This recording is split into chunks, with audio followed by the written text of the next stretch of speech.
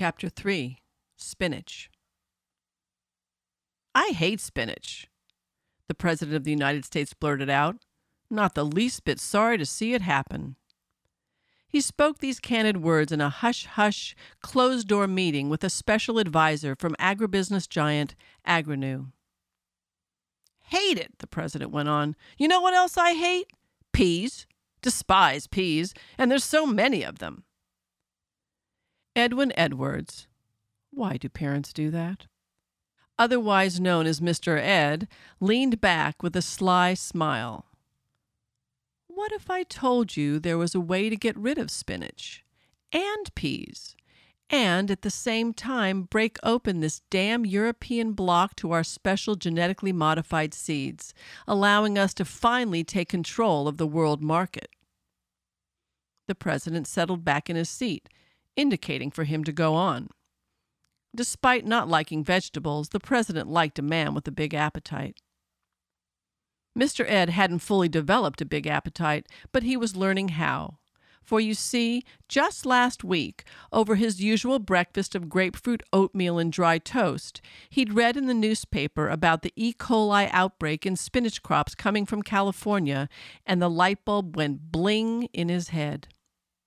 His wife, Bitsy, was already out playing an early round of tennis, though she had all but told him she was having an affair with his boss, the head of Agrinew, and this was just her excuse to get out of the house.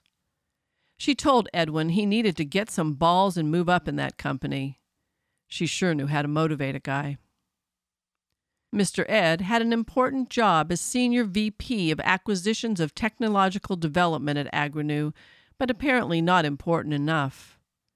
He was a mid-sized guy in every way, hands, feet, and all that implies.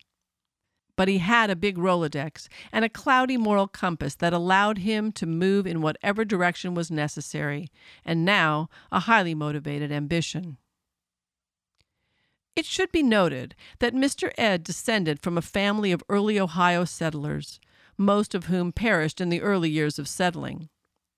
But those who remained came to cultivate the land, beating back the wild and all the hellish uncertainty that came with it in order to survive.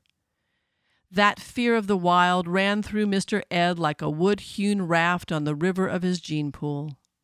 That determination to conquer it, he inherited that too, which made him the perfect company man for Agrinew.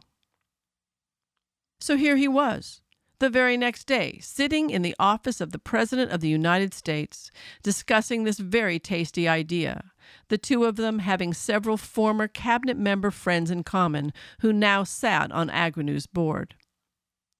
And they formed a plan.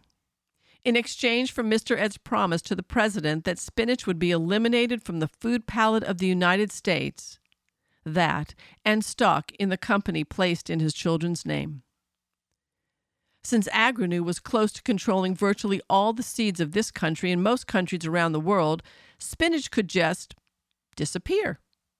The only ones who might miss it were a couple of Italians and Popeye. "This might be the greatest accomplishment of my administration," the President said out loud.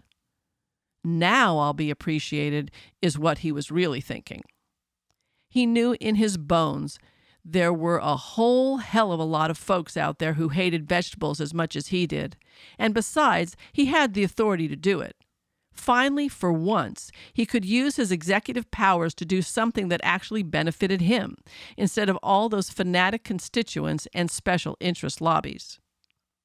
On his exit, as he was shaking the President's hand, Mr. Ed was thinking that if he pulled this off, he could dump Bitsy and go for that cute blonde from Legal who smiles at him in the elevator.